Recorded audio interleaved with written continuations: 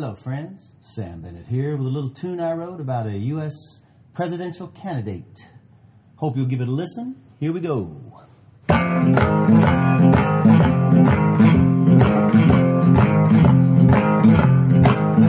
There's a fellow from up in Vermont. He wants to be the U.S. president. He's speaking so much truth, you can hardly believe that this is a man who works in government. He's telling it plain and simple about how we got to end this corporate rule. And if you stand against what this man is saying, you're either super rich or you're a fool. He's a fighter, don't you know? Not your average political. He ain't happy with the status quo. Go, Bernie, go. Go, Bernie, go. Go, Bernie, go. He wants universal health care and more funding for the people's education. He wants to end military adventurism and focus on fixing the nation. A fair shake for the working man and woman, and start taxing the rich like we should. Stop selling our government to the highest bidder and start working for the common good. He ain't no tool, no CEO, no errand boy for Monsanto, no Wall Street banker's friend, he's their foe. Go, Bernie, go. Go, Bernie, go. Go, Bernie, go. The only man or woman on the campaign trail to talk plain about racial injustice, disproportionate numbers of blacks in prison, and how we're way overdue to discuss this. He says when anyone dies in police custody, it must be thoroughly investigated. His positions on these crucial issues have been clearly and repeatedly stated. He knows that progress has been too slow in the fight against the new Jim Crow. Is he afraid of the racists? Oh, hell no. Go, Bernie, go. Go, Bernie, go. Go, Bernie, go. And that was Go, Bernie, Go by Sam Bennett, which you can find on YouTube. That is Sam with 2 M's. Greetings and welcome to Bernie 2020. This is an independent podcast on progressive politics, inspired by Bernie Sanders, Our Revolution, progressive and radical activism, and the Green Party. This podcast is completely independent of any candidate, party, PAC, or political organization. This is the first episode of Bernie 2020. It is also episode number 51. That's because this is an evolution.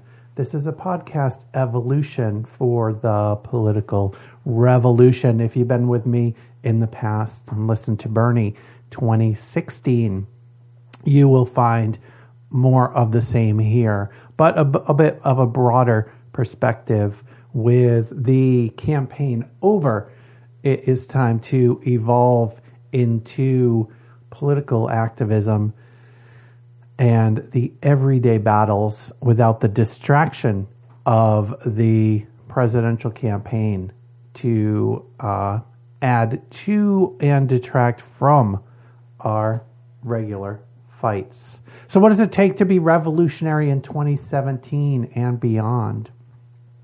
I think of four things that can help us, guide us, and be revolutionary. And that is to listen, think, speak, and act. We need to listen to all voices. We need to hear what people outside of our own experience have to say, and we need to learn from that. So listening is really, really important. We need to think. We need to think critically about our own values and our culture and our community, and not just accept things as they are or accept what others have to say at face value without being introspective and without digging deeper and thinking critically about our social structures.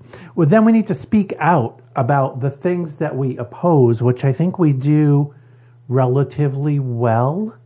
But also, I think where we're more lacking is speaking out about the things we support, speaking out in favor of change, in favor of new structures. And we need to find a balance in speaking out and opposing those things that are broken, and also building those things that we need to replace that. And then that brings us to act. Act in your community, meet with your neighbors, and create something. And we need to build the world we want to live in. No one else is going to do it for us. A politician's not going to do it for us. A corporation or leaders of a corporation are not going to do it for us. We need to build those structures ourselves. And this is just a tiny little piece of that puzzle. And if you want to reach out to me, you can send me a message at bernieus2020@gmail.com. New email address for Bernie2020. You can follow me on Twitter also at the new Twitter handle BernieUS2020. And you can find out more about Bernie2020 at Bernie-2020.com. If you want to support this podcast going forward, you can support this podcast on Patreon. It's at patreon.com/unrelatedthings, which is my a broader entity that I use to do various different and unrelated things. So let's get started with Bernie 2020. So coming out of the presidential election, there's a lot of hand-wringing and gnashing of teeth and complaining about the Russian or the possible Russian influence or meddling or hacking or what have you, however various people want to describe it, of our election. And I think that while it's no country should influence another country's electoral process outside of perhaps monitoring things and trying to assess whether things are handled in a fair manner, I don't think there's any role for one government to influence, to disrupt, to alter, to try to guide the election process in another country. And while many are hand-wringing and complaining about Russia interfering with our election in 2016, I think too many people don't know and understand what our history is in the United States. So this first piece and also the second piece will cover a bit of that. And this first piece is from the WashingtonPost.com. It is by Ishan Tharoor, that's Ishan Tharoor, and it's titled The Long History of the U.S. Interfering with Elections Elsewhere. One of the more alarming narratives of the 2016 U.S. election campaign is that of the Kremlin's apparent meddling. Last week, the United States formally accused the Russian government of stealing and disclosing emails from the Democratic National Committee and the individual accounts of prominent Washington insiders. The hacks, in part leaked by WikiLeaks, have led to loud declarations that Moscow is eager for the victory of Republican nominee Donald Trump, whose rhetoric has unsettled Washington's traditional European allies and even thrown the future of NATO, Russia's bête noire, into doubt. Leading Russian officials have balked at the Obama administration's claim. In an interview with CNN on Wednesday, Foreign Minister Sergei Lavrov dismissed the suggestion of interference as, quote, ridiculous, though he said it was flattering that Washington would point the finger at Moscow. At a time of pronounced regional tensions in the Middle East and elsewhere, there's no love lost between Kremlin officials and their American counterparts. To be sure, there's a much larger context behind today's bluster. As my colleague Andrew Roth notes, whatever their government's alleged actions in 2016, Russia's leaders enjoy casting aspersions on the American democratic process. And in recent years, they have also bristled at perceived U.S. meddling in the politics of countries on Russia's borders, most notably in Ukraine. While the days of its worst behavior are long behind it, I'm not sure that it's very long behind us, to be honest, the United States does have a well-documented history of interfering and sometimes interrupting the workings of democracies elsewhere. It has occupied and intervened militarily in a whole swath of countries in the Caribbean and Latin America, and fomented coups against democratically elected populists. The most infamous episodes include the ousting of Iranian Prime Minister Mohammad Mossadegh in 1953, whose government was replaced by an authoritarian monarchy favorable to Washington. The removal and assassination of Congolese leader Patrice Lumumba in 1961, and the violent toppling of socialist Chilean President Salvador Allende, whose government was swept aside in 1973 by a military coup led by the ruthless General Augusto Pinochet. For decades, these actions were considered imperatives of the Cold War, part of a global struggle against the Soviet Union and its supposed leftist proxies. Its key participants included scheming diplomats like John Foster Dulles and Henry Kissinger. Remember when Hillary in the debate said that Henry Kissinger was her mentor? That's what scared a lot of us, or it's part of what scared a lot of us on the left about a potential Clinton presidency. Henry Kissinger, who advocated aggressive, covert policies to stanch the supposedly expanding threat of communism. Sometimes that agenda also explicitly converged with the interests of U.S. business. In 1954, Washington unseated Guatemala's left-wing president, Jacobo Arbenz, who had the temerity to challenge the vast control of the United Fruit Company, a U.S. corporation, with agrarian laws that would be fairer to Guatemalan farmers. The CIA went on to install and back a series of right-wing dictatorships that brutalized the impoverished nation for almost half a century. A young Che Guevara, who happened to be traveling through Guatemala in 1954, was deeply affected by Arbenz's overthrow.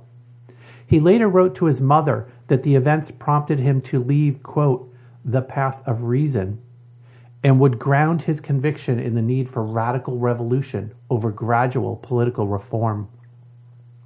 Aside from its instigation of coups and alliances with right-wing juntas, Washington sought to more subtly influence elections in all corners of the world, and so did Moscow. Political scientist Don Levin calculates that the two powers intervened in 117 elections around the world from 1946 to 2000, an average of once in every 9 competitive elections. And lest you think we stopped in 2000, we have done the same in Honduras and in Venezuela. Remember that coup in Venezuela, that short-lived coup that we supported before Chavez maintained his grip on power? I think that some of the state of Venezuela's crisis today can be laid at are interfering with the governing structure in that country. But certainly not all of it. They certainly have their own embedded issues in their economy. In the late 1940s, the newly established CIA cut its teeth in Western Europe, pushing back against some of the continent's most influential leftist parties and labor unions. In 1948, the United States propped up Italy's centrist Christian Democrats and helped ensure their electoral victory against a leftist coalition anchored by one of the most powerful communist parties in Europe. CIA operatives gave millions of dollars to their Italian allies and helped orchestrate what was then an unprecedented clandestine propaganda campaign. This included forging documents to besmirch communist leaders via fabricated sex scandals, starting a mass letter-writing campaign from Italian Americans to their compatriots, and spreading hysteria about a Russian takeover and the undermining of the Catholic Church. Quote, "We had bags of money that we delivered to selected politicians to defray their political expenses, their campaign expenses for posters, for pamphlets," recounted F. Mark Wyatt, the CIA officer who handled the mission and later participated in more than 2.5 decades of direct support to the Christian Democrats. This template spread everywhere. CIA operative Edward G. Lansdale, notorious for his efforts to bring down the North Vietnamese government, is said to have run the successful 1953 campaign of Philippines President Ramon Magsaysay. Japan's center-right Liberal Democratic Party was backed with secret American funds through the 1950s and the 1960s. The U.S. government and American oil corporations helped Christian parties in Lebanon win crucial elections in 1957 with briefcases full of cash. In Chile, the United States prevented Allende from winning an election in 1964. Quote, "A total of nearly $4 million was spent on some 15 covert action projects, ranging from organizing slum dwellers to passing funds to political parties," detailed a Senate inquiry in the mid-1970s. When it couldn't defeat Allende at the ballot box in 1970, Washington decided to remove him anyway. Quote, "I don't see why we need to stand by and watch a country go communist due to the irresponsibility of its own people," Kissinger is said to have quipped. Pinochet's regime presided over years of torture, disappearances, and targeted assassinations. And that is the same thing that happened in Iran with the Shah. The Shah's government was brutal against its people. After the end of the Cold War, the United States has largely brought its covert actions into the open with organizations like the more benign National Endowment for Democracy, which seeks to bolster civil society and democratic institutions around the world through grants and other assistance. Still, U.S. critics see the American hand in a range of more recent elections, from Honduras to Venezuela to Ukraine. And don't forget, our invasions of Grenada and Panama, and our supporting the ouster of Aristide in Haiti. We have a brutal and widespread and consistent history of meddling in the governing and the elections of other countries around the world. So when we hear people speak about Russia interfering with our elections, what's claimed to be their interference, while any interference is not acceptable, their level of interference as far as the allegations go seems extraordinarily minor, in my opinion. They hacked some emails and released them. They didn't invent, they didn't create, they didn't forge documents and make it appear that political operatives in the U.S. were thinking and saying things behind closed doors, so to speak. that were vastly different than what they were thinking and saying in public. They released actual factual documents that certainly weren't intended to be released, certainly are not acceptable, but as far as interfering in a foreign country's electoral and governing process, it's close to insignificant. And this piece from commondreams.org on the same topic. This piece is by Peter Certo, Certo, and it's called Foreign Meddling in Our Vote. Remember how this feels.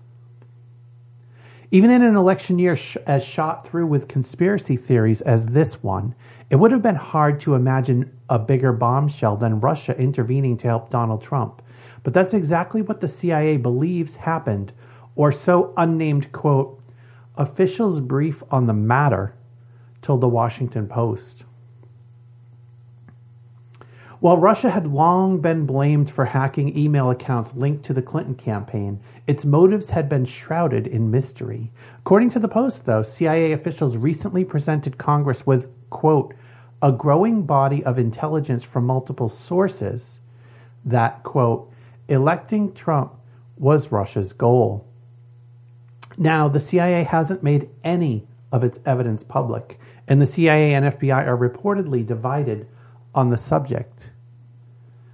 Though it's too soon to draw conclusions, the charges warrant a serious public investigation. And let's not forget, this isn't part of the story, but let's not forget the CIA, one of the CIA's main tactics is to lie and invent things. They're liars. It's what they do. It's how they disrupt. So taking anything they say at face value without evidence is absurd. Even some Republicans who back Trump seem to agree. Quote, the Russians are not our friends, said Senate Majority Leader Mitch McConnell, announcing his support for a congressional probe. It's warfare, added Senator John McCain. There's a grim irony to this. The CIA is accusing Russia of interfering in our free and fair elections to install a right-wing candidate it deemed more favorable to its interests. Yet during the Cold War, that is exactly what the CIA did to the rest of the world. Most Americans probably don't know that history, but in much of the world, it's a crucial part of how Washington is viewed even today. In the post-World War II years, as Moscow and Washington jockeyed for global influence, the two capitals tried to game every foreign election they could get their hands on. From Europe to Vietnam and Chile to the Philippines, American agents delivered briefcases of cash to hand-picked politicians, launched smear campaigns against their left-leaning rivals, and spread hysterical, quote, fake news stories like the ones some now accuse Russia of spreading here. And fake news has become a big topic in the media. News stories that aren't based on facts, aren't based on reality, but are just presented for the public to consume.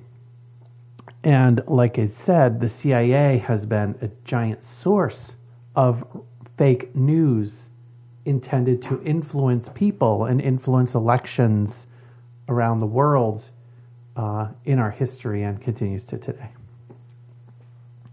In Iran, when elected leader Mohammad Mossadegh tried to nationalize the country's BP-held oil reserves, CIA agent Kermit Roosevelt led an operation to oust Mossadegh in favor of Shah Mohammad Reza Pahlavi. The Shah's secret police tortured dissidents by the thousands, leading directly to the Islamic Revolution in 1979. If you want to understand why U.S.-Iranian relations have been so horrendous in our modern era, you just need to go back to the time when we overthrew their democratically elected leader and installed someone supportive of us and our goals who was a brutal dictator. It's our history. If you can be the most brutal dictator in the world, as long as you serve our interests, and in this sense, our interests generally means corporate interests, then you're good to go. Do what you do, steal from the people, murder the people. It's fine as long as you don't cross us. But as soon as you cross us, as soon as you don't toe the line, as Saddam Hussein, after much U.S. support, found out, then you're done for. You're out. And we will destroy you and your government. And unfortunately, with no plan for any kind of continuity, we will, after your brutal dictatorship against your people, we will create a vacuum and allow new brutal dictators or chaos to come in. In Guatemala, when the democratically elected Jacobo Arbenz tried to loosen the U.S.-based United Fruit Company's grip on Guatemalan land, the CIA backed a coup against him. In the decades of civil war that followed, U.S.-backed security forces were accused of carrying out a genocide against indigenous Guatemalans. And we see that now again in Honduras. And of course, we had the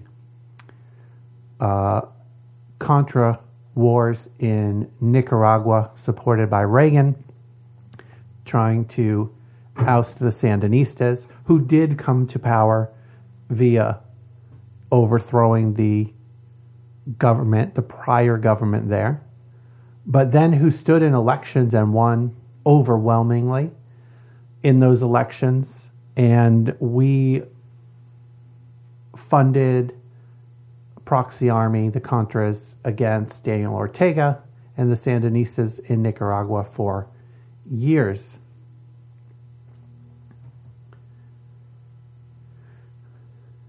I don't raise any of this history to excuse Russia's alleged meddling in our election, which, if true, is outrageous, only to suggest that now, maybe, we know how it feels.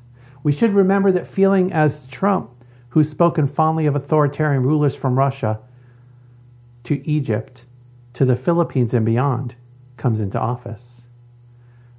And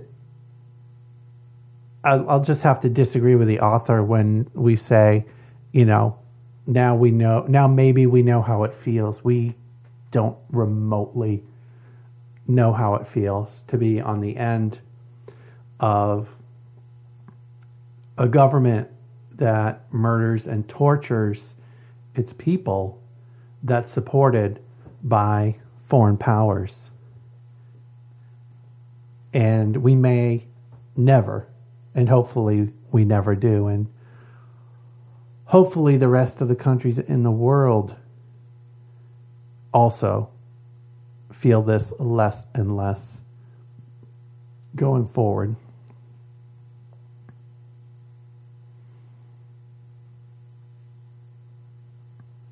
So, one of the ways that we can try to determine the extent of potential Russian or other interference in our elections is through validation of our election results. And Jill Stein has made some attempts at doing so, limited attempts in just a few places. And those recount efforts have wrapped up at this point. Deadlines have passed. The Electoral College has voted. And Donald Trump is officially our president-elect.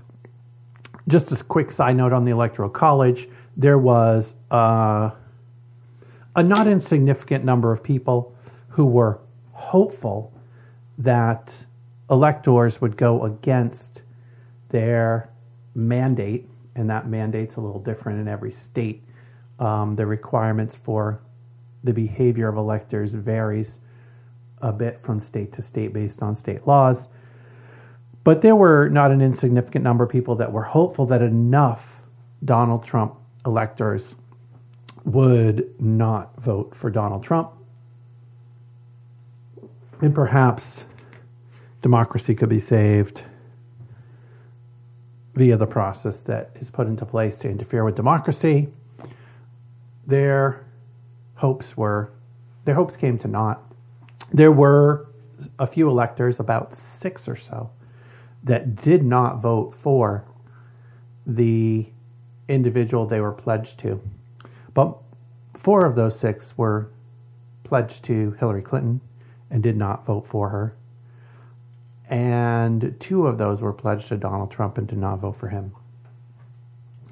Not remotely enough to make any impact on the final results. So Jill Stein's recounts are done. They're over. The recount in Wisconsin was completed. And there's a small amount of information coming out of that. The recounts in Michigan and in Pennsylvania were halted by the courts. Michigan initially was going forward. Some recounts were completed. Some precinct counts were completed. A not insignificant number of issues were found, nothing raising to the level that would put the results into doubt, but certainly a number of issues raised to open up the investigation into why things weren't handled properly in many cases. And in Pennsylvania, the recounts never really got off the ground due to court challenges that Jill Stein did not win. One of the big challenges, and I think one of the big learnings coming out of Pennsylvania, is where they do have electronic voting, it's with machines that don't create any kind of paper trail whatsoever. So the only validation that you can make as part of a recount is to really go back and ask the machine to repeat its answer that it already gave. See if there's any discrepancy there. Here's a short piece from TheVerge.com. This is by Russell Brandom. It is called Jill Stein's Recount Push Ends with Minimal Change in Wisconsin Vote Count.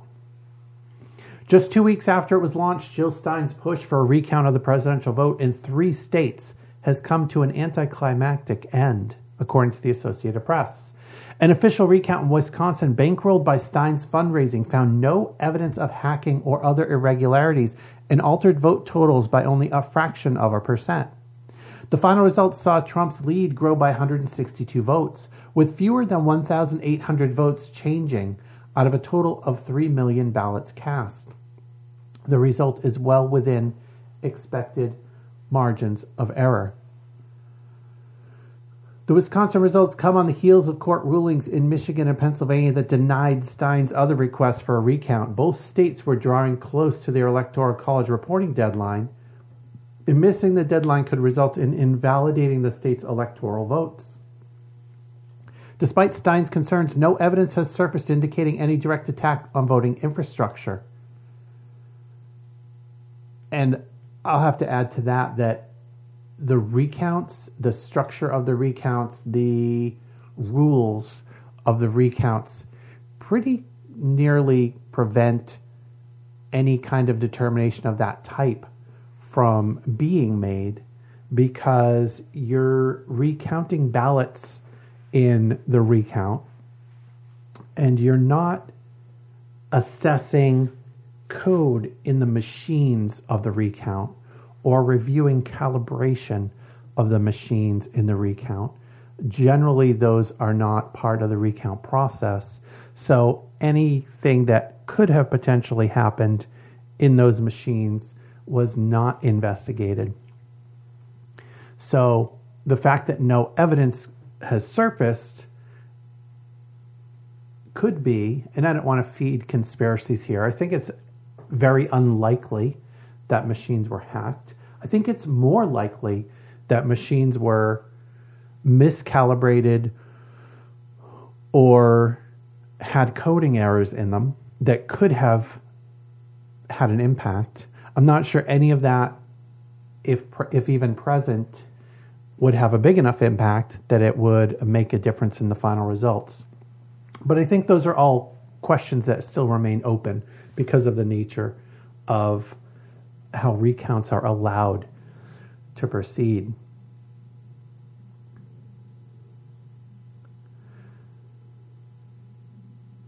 So that is the result of the recounts. More questions. Jill Stein is asking the Attorney General to do further investigations, including investigations of the process involved in the Electoral College. I think all of that is useful. I think burying ourselves in that is a bigger distraction than the benefit that may come out of it. I think it's important to go on, but I think it's not important for us to invest all of our time in.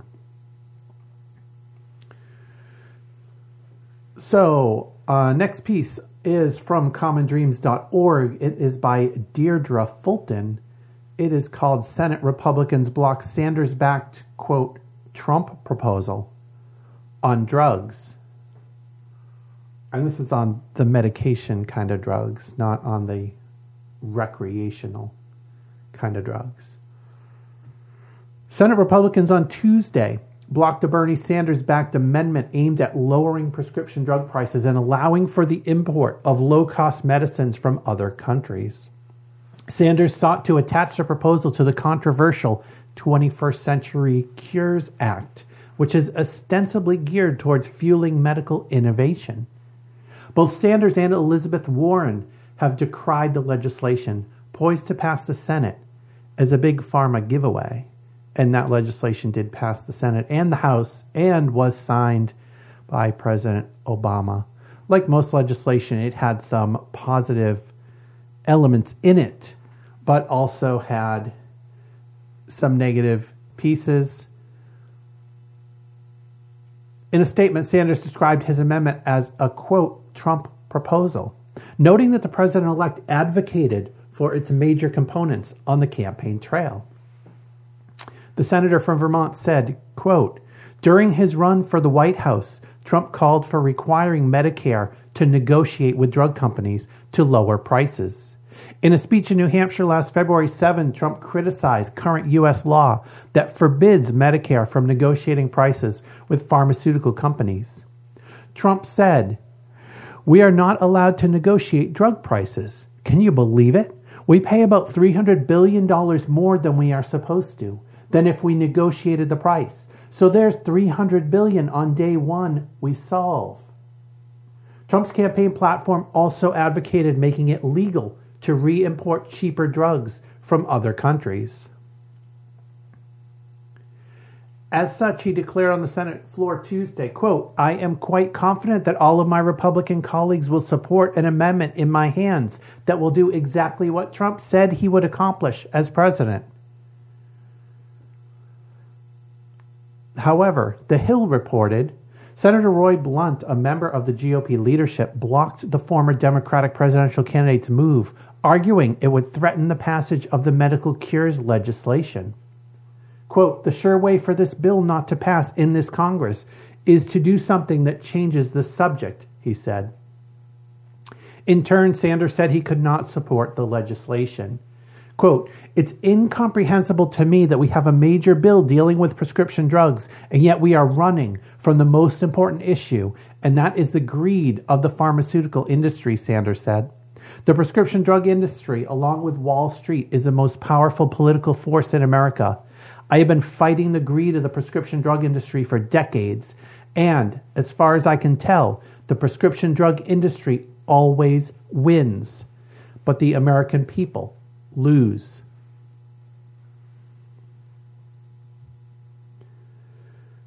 Indeed, in Congress, the American people often lose. But when we stand up and fight, and when we stand up for what is right, and we come together, as Bernie says, there's nothing we cannot accomplish.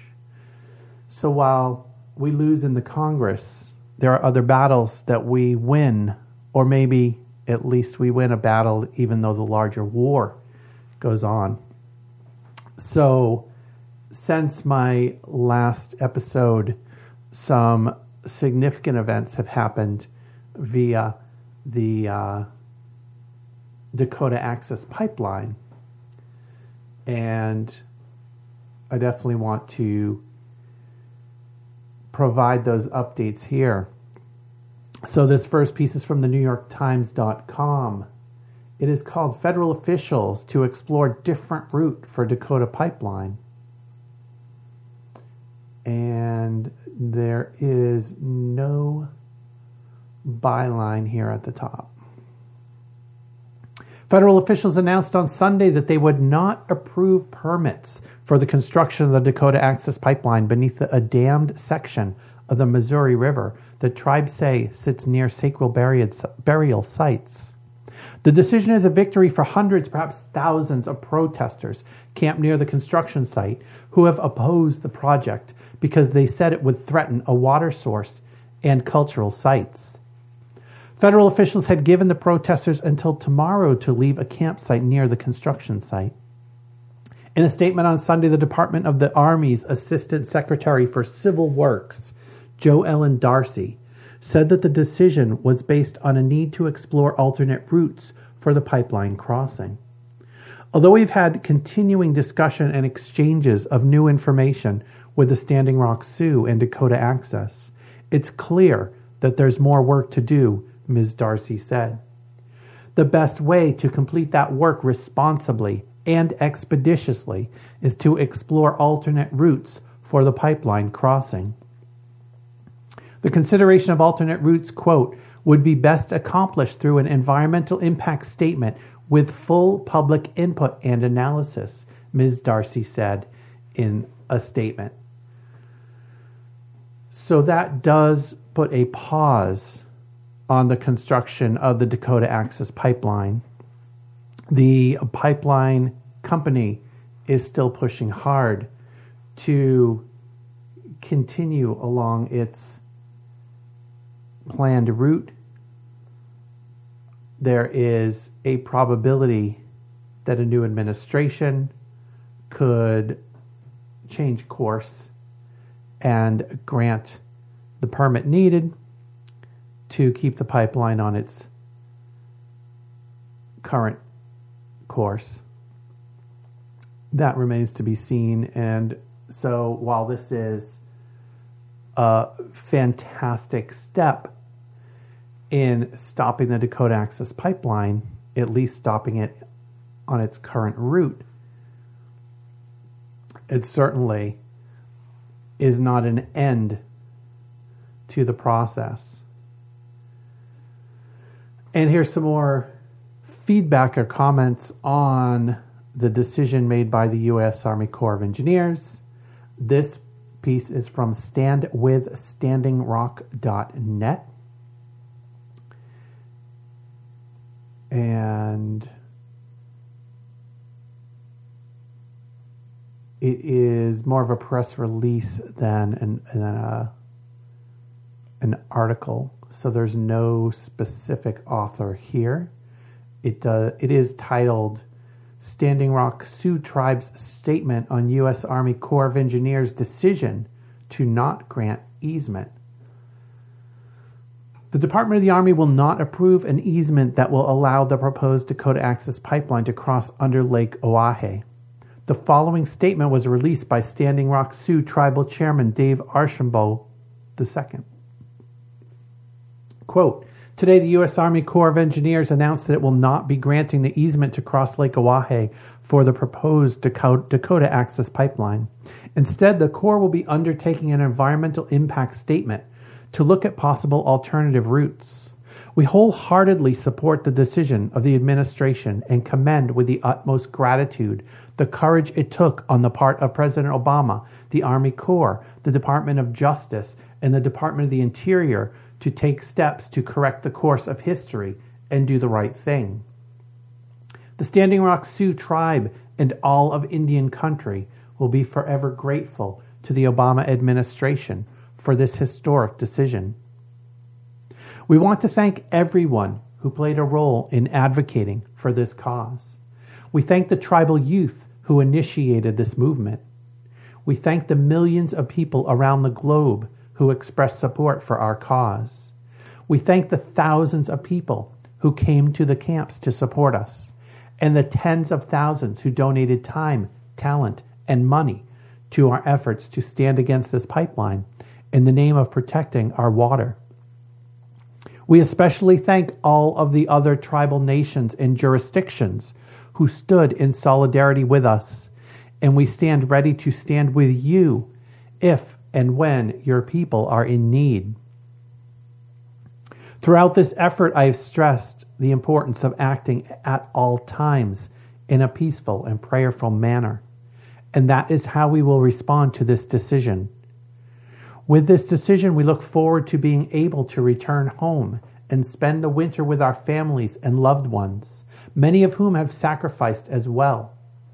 We look forward to celebrating in Wopila in thanks in the coming days.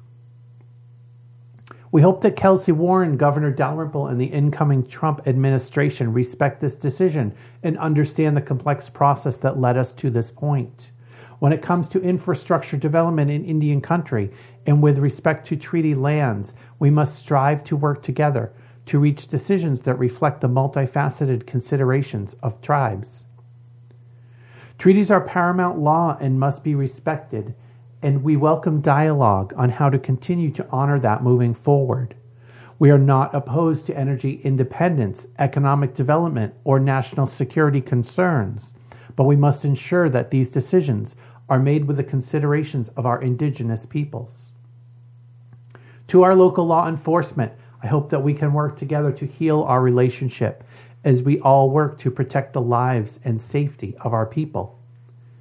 I recognize the extreme stress that the situation caused and look forward to a future that reflects more mutual understanding and respect. Again, we are deeply appreciative that the Obama administration took the time and effort to genuinely consider the broad spectrum of tribal concerns in a system that has continuously been stacked against us from every angle. It took tremendous courage to take a new approach to our nation-to-nation relationship, and we will be forever grateful.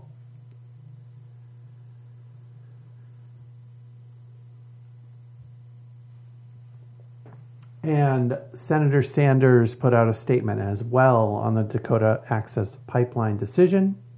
Quote, I appreciate very much President Obama listening to Native American people and millions of others who believe this pipeline should not be built. In the year 2016, we should not continue to trample on Native American sovereignty. We should not endanger the water supply of millions of people. We should not become more dependent on fossil fuel and accelerate the planetary crisis of climate change. Our job now is to transform our energy system away from fossil fuels, not to produce more greenhouse gas emissions. And from thenation.com, the lesson from Standing Rock, Organizing and Resistance Can Win, by Naomi Klein. Quote, I've never been so happy doing dishes, Ivy Longy says, and then she starts laughing, then crying, and then there is hugging, then more hugging. Less than 2 hours earlier, news came that the Army Corps of Engineers had turned down the permit for the Dakota Access Pipeline to be built under the Missouri River. The company will have to find an alternate route and undergo a lengthy environmental assessment. Ever since, the network of camps now housing thousands of water protectors has been in the throes of cautious celebration and giving thanks, from cheers to processions to round dances. Here at the family home of Standing Rock Tribal Councilman Cody Two Bears, friends and family members who have been at the center of the struggle are starting to gather for a more private celebration. Which is why the dishes must be done and the soup must be cooked, and the FaceTime calls must be made to stalwart supporters, from Gasland filmmaker Josh Fox to environmental icon Erin Brockovich. And the Facebook Live videos must, of course, be made. Hawaii Congresswoman Tulsi Gabbard, here as part of a delegation of thousands of anti-pipeline veterans, is on her way over. CNN must, of course, be watched, which, to the amazement of everyone here, gives full credit to the water protectors while calling them protesters. The climate movement already knew that mass organizing could get results. We learned it most recently in the Keystone XL fight and the resistance to Shell's Arctic drilling. Victories usually come incrementally, however, and at some delay after mass action. Standing Rock is different. This time the movement was still out on the land in massive numbers when the news came down. The line between resistance and results is bright and undeniable. That kind of victory is rare precisely because it's contagious, because it shows people everywhere that organizing and resistance is not futile. And as Donald Trump moves closer and closer to the White House, that message is very important indeed. The youngest person here is someone many people credit with starting this remarkable movement. 13-year-old Dakota Iron Eyes, a fiercely grounded yet playful water warrior who joined with her friends to spread the word about the threat the pipeline posed to their waters. When I asked her how she felt about the breaking news, she replied, quote, "Like I got my future back." And then we both broke down in tears. Everyone here is aware that the fight is not over. The company will challenge the decision. Trump will try to reverse it. Quote, "The legal path is not yet clear, and the need to put financial pressure on the banks invested in the pipeline is more crucial than ever," says Chase Iron Eyes. Nor does today's victory erase the need for justice and restitution for the string of shocking human rights violations against the mainly indigenous water protectors. The water cannons, the dog attacks, the hundreds arrested, the grave injuries inflicted by supposedly non-lethal weapons. Still, there is more physical and psychic relief in this room than I've witnessed in my life. As Cody's father, Don Tubear, says when he arrives at the house, "It's not over, but it's a good day."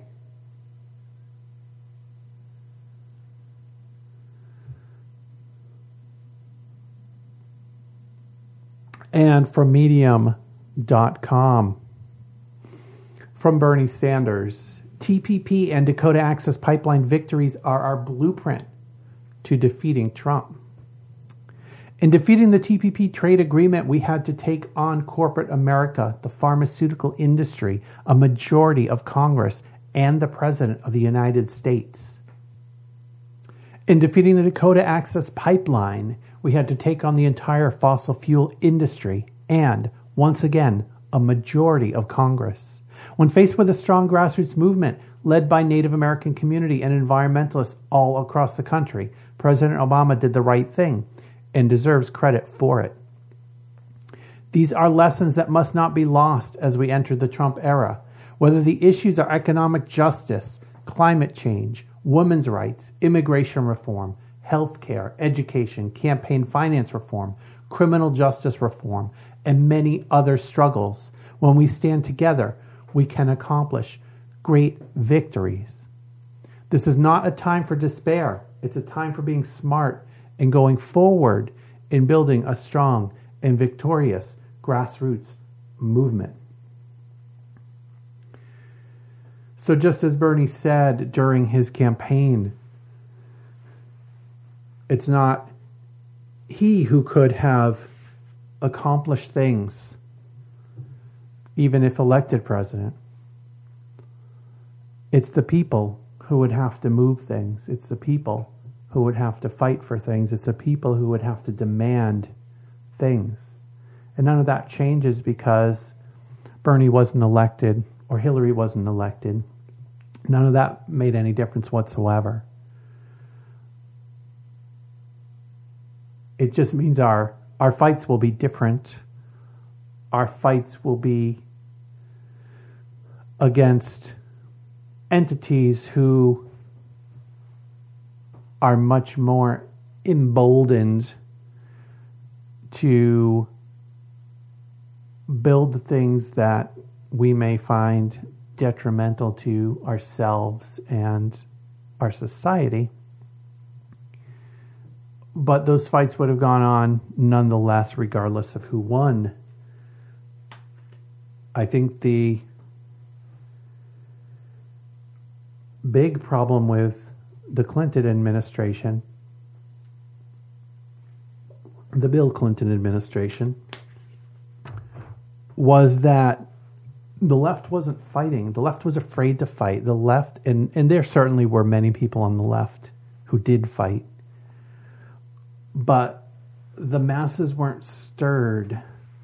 The anger wasn't there. A Democrat was in office, so therefore things would be good. The legislation would be good. It would benefit the people. We find out time after time after time, the legislation passed under Bill Clinton and signed by Bill Clinton was terrible legislation for the people in numerous different cases. And the danger, the added danger of the complacent left in that time allowed for all those things to happen. I think the only benefit of a Republican Congress and president is that the left is much more likely to fight for what we believe in than we were against Obama. We certainly didn't do so in such a vociferous way against Obama and the negative things that Obama supported than we will do against Trump. And as we fight, we need to remember who's on our side, and we need to fight in a way that attacks the ideas espoused by people without necessarily attacking the people that espouse the ideas. And it's a tough distinction to make sometimes, and Trump is a very easy target for malicious comments, as the right found Obama to be. So unless we want to be the left-wing version of the Obama-hating contingent, we need to pick our battles and pick our tactics wisely and keep focused on moving forward and not get bogged down into aggressive negativity against people and not against programs and policies and ideas. There are going to be people that oppose us. There have always been people that have opposed us.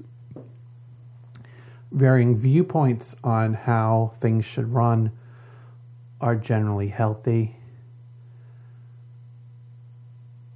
and allow us to have some discourse about the way forward. But if we get stuck attacking individuals and lose sight of fighting for what's right, it's going to distract us and we're going to be less effective on getting where we need to go. And this last piece is largely about that. It is from Time Magazine. It is by Gil Troy. It is called "The Bernie Sanders Fueled Alt-Left Viciously Attacked Me." And I have some issues with the title, but knowing that very often the author is not responsible for the title, I'm going to let that slide. I think the title here takes away from the overall piece in a significant way. Recently, I wrote that Bernie Sanders' 2016 campaign, like Pat Buchanan's in 1992 insurgency and Ted Kennedy's 1980 rebellion, pushed Hillary Clinton so far to the Democratic Party's extreme left, it became difficult for her to recover votes in the center for the general campaign. I called this one of many reasons why Clinton lost. For having done so, I received hundreds of obscenity-laden tweets, emails, and Facebook posts condemning me, my looks, my suits, my intelligence, my professional judgment, my integrity, my motives, my religion. Some of these messages threatened violence and even mentioned my office address, trying to intimidate me. But they were not sent by members of the alt-right, the proudly bigoted conservative movement, well known for its anger and trolling.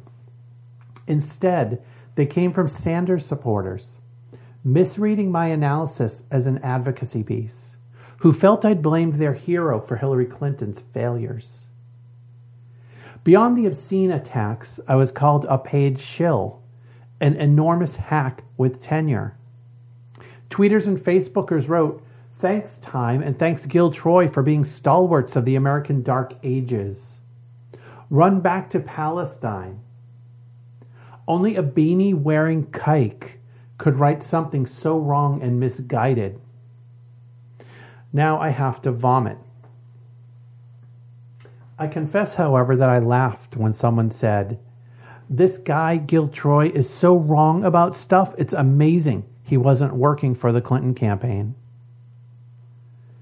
Amid this barrage, I wondered, how could these bullies defend Bernie Sanders' decent campaign so indecently? How does calling me a kike and a greedy Jew help this Jewish politician? And how could they applaud Clinton's ad that showed how Donald Trump's insults about women's looks harmed young girls' body image and then mock someone's looks? How dare they denounce Trump's boorishness? The supposed enemies of the alt-right were enjoying the same internet-enabled anonymous power rush of their opponents. They shirked responsibility for the words they post, the hate they spew, the democratic dialogue they demean. Their sense of injury trumped all. If Barack Obama's election in 2008 ultimately launched the alt-right, Donald Trump's election in 2016 is launching the alt-left. Despite preaching to Republicans that Trump would have to accept the election results when he lost, these extremists reject the Trump upset as illegitimate. They are the ones who not only took to the streets but also turned violent in Oakland, California and Portland. Their fury excuses anything from vandalizing property potentially owned by Trump opponents in those liberal downtowns to rioting, despite not even voting. Of the 108 rioters Portland police arrested, 72 hadn't voted and 36 weren't even registered. Hillary Clinton defined the alt-right as rejecting mainstream conservatism and stewing in prejudice and paranoia. Now, resenting Trump's rise, these Bernie or bust and never Hillary followers reject mainstream liberalism. They call Clinton a Republican or a neoliberal, their all-purpose epithet for non-conservatives lacking their ideological purity. In many ways, this alt-left matches the alt-right. Sure, they differ on policy and live on either side of identity politics. And condemning them equally doesn't mean they're equally dangerous, with the alt-right's Hitlerism and hooliganism spiking since Trump's election. Still, extreme liberalism and conservatism intersect in their economic populism and bullying tactics. They both obsess about Wall Street, the big banks, the mainstream media, and what they see as a dysfunctional federal government. They refuse to learn from the age of Clinton that bipartisan coalitions and centrist policies are possible and often beneficial. They ignore the real causes of middle-class distress, including deindustrialization and the ease of importing, now that it's cheaper to transport things across the globe, the benefits of which they, as consumers, enjoy. And for their work, all they will do is strengthen Trump's right as they browbeat their natural, more reasonable allies as neoliberals and keep Trump and his followers feeling attacked, self-righteous, and thus unwilling to temper or compromise. Given the high stakes and self-destructiveness of these attacks, I tried reminding these virtual bullies of who they actually are in real life. I started with one Facebook account. In its first message, the person fumed.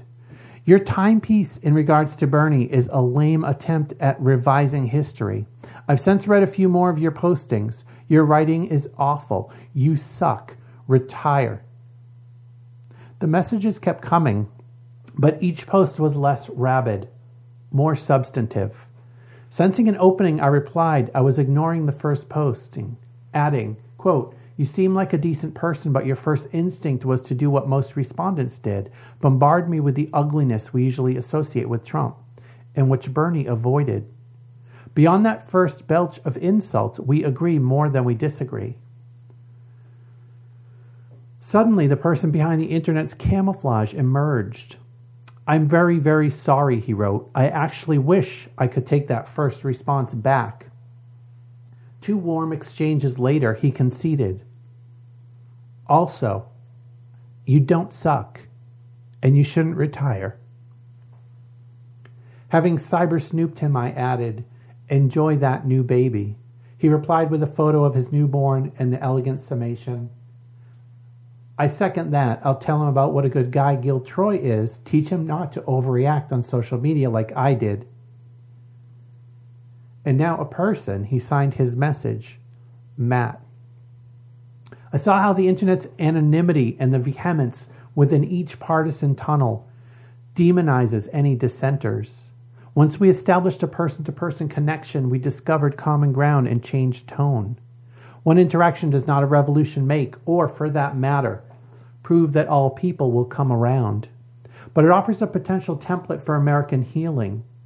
As the alt-right and alt-left collide, we must re-engage one another as real people with real concerns, agreeing and disagreeing freely, substantively, respectfully. The American philosopher John Dewey taught, democracy begins in conversation. Restoring the art of real person-to-person political conversations will help get our democracy back, reminding decent people whose political sensibilities are offended by critical writers to respond with substantive arguments, not demeaning insults, and seek common ground for the common good, not just partisan points to inflame your side. So that piece was important, I think, for me to share with all of you, because it is often too easy, especially with the vastly expanded communication that the internet provides us and the relative anonymity that can also provide us, for us to be negative and attack people as opposed to challenging ideas.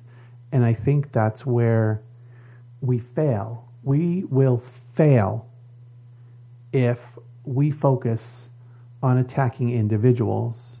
I'm reminded of a Hillary Clinton fundraiser during the campaign in which a significant number of protesters were outside vociferously attacking Clinton and the people entering that fundraiser, not with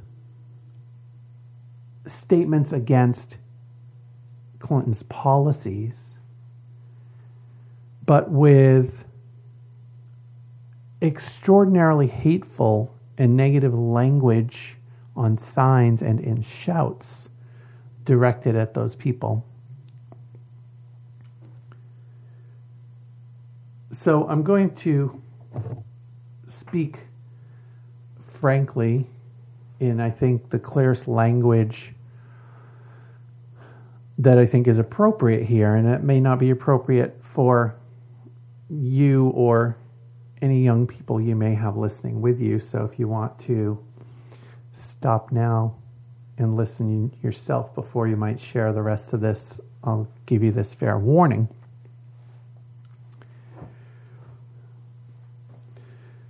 We need to make sure we're not assholes.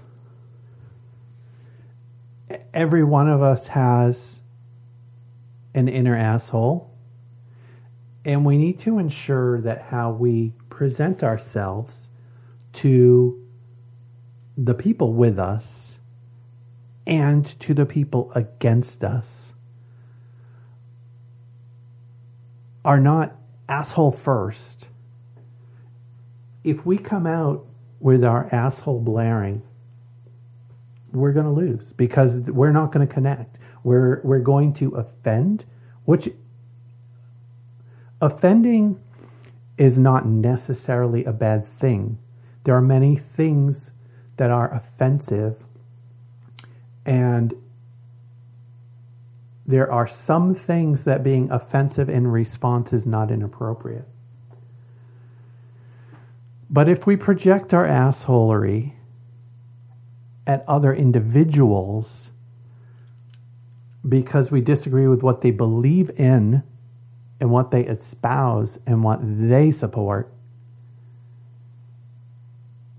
we're going to move them nowhere but deeper into their trenches to fight against us. I think of the water protectors in the mass of individuals who fought at Standing Rock. And the core of that struggle was and is prayerful and mindful and thoughtful. And there are certainly assholes involved, or people who lead asshole first, involved in that struggle and supportive of that struggle and present and in some ways instigative of some negativity there from the water protector side of things. But that's not the core. That's not the vast majority of the people who are there and who were standing strong and fighting for what they believed in and fighting the idea and fighting the reality of the potential threat to their land and their water. And if all those people did was come out and be negative and deride and detract from the other side in a personal way, the Obama administration would not have listened. The Obama administration hardly listened, hardly gave any positive encouragement to those water protectors as it was, outside of coming to a conclusion that a specific permit would not be granted at this point in time. The Obama administration said very little about that struggle and was not supportive, as Hillary Clinton said very little and was not supportive of that struggle. Had they had the water protectors in their core been assholes and fought this struggle asshole first, they would never have gotten the reprieve that they currently have. And same with the TPP. Millions of people here and around the world fought against the TPP.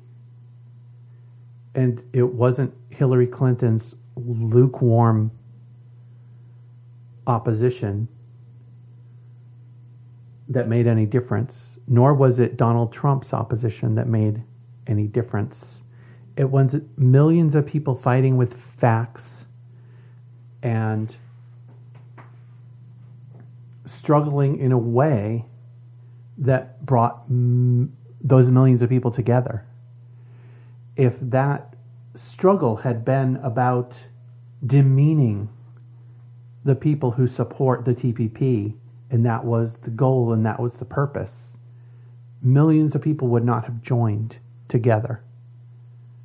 Hundreds of thousands of people would be turned off and would stand on the sidelines or potentially even support the other side and said, you are being unreasonable, therefore your position must be weak. So we need to be extremely mindful about how we fight. And that does not mean we don't fight fiercely and don't fight strongly and don't use strong language and don't, admit that there are assholes everywhere.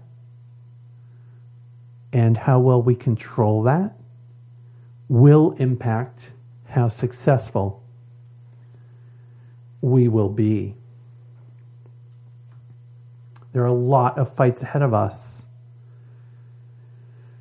And if we do them well and do them right and use a variety of strategies and be thoughtful as we fight these battles, we will have a higher chance of success. And that will wrap up the first episode of Bernie 2020. And going out appropriately, we will hear the song Assholes on Parade by Timbuk 3. Timbuk 3 was an amazing group, since disbanded. You may know them by their huge hit, The Future's So Bright, I Gotta Wear Shades. But they had a lot of very outstanding political music. The album Pray, P-R-E-Y in particular, also Big Shot in the Dark, has some really strong statements to make. But this piece is Assholes on Parade. This is, again, by Timbuk 3. It is found on the album Field Guide, Some of the Best of Timbuk 3. Don't forget, you can reach out to me, send me a message at BernieUS2020@gmail.com or follow me on Twitter at BernieUS2020. Thanks for listening.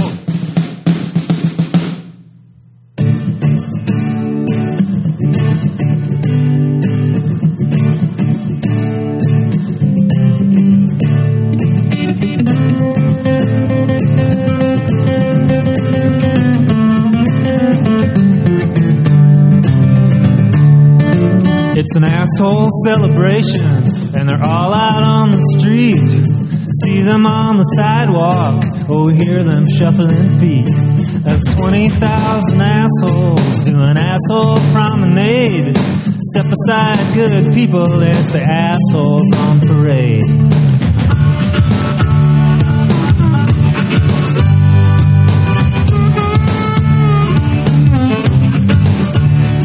We got the assholes for freedom, the assholes for fun, the assholes for Jesus, and the assholes for guns. Assholes for justice, assholes for crime, assholes for assholes, assholes for all time.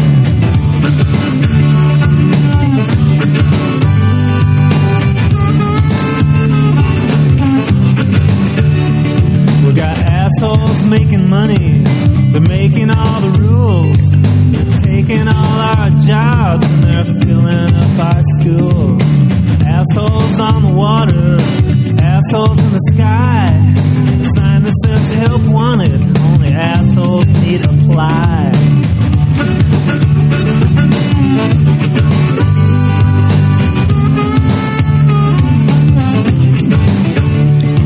Oh teacher, won't you tell me, have I really made the grade? Am I head of my class, or am I just another asshole on parade?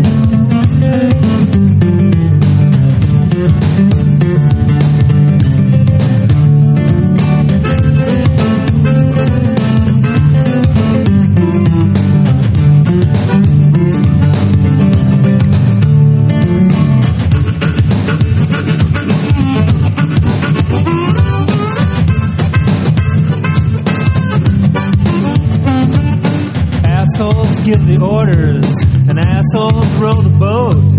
Assholes get elected, 'cause assholes get to vote. I once heard it said that old assholes never die. They just lay in bed and multiply. Assholes in the morning, assholes every night. Assholes to the left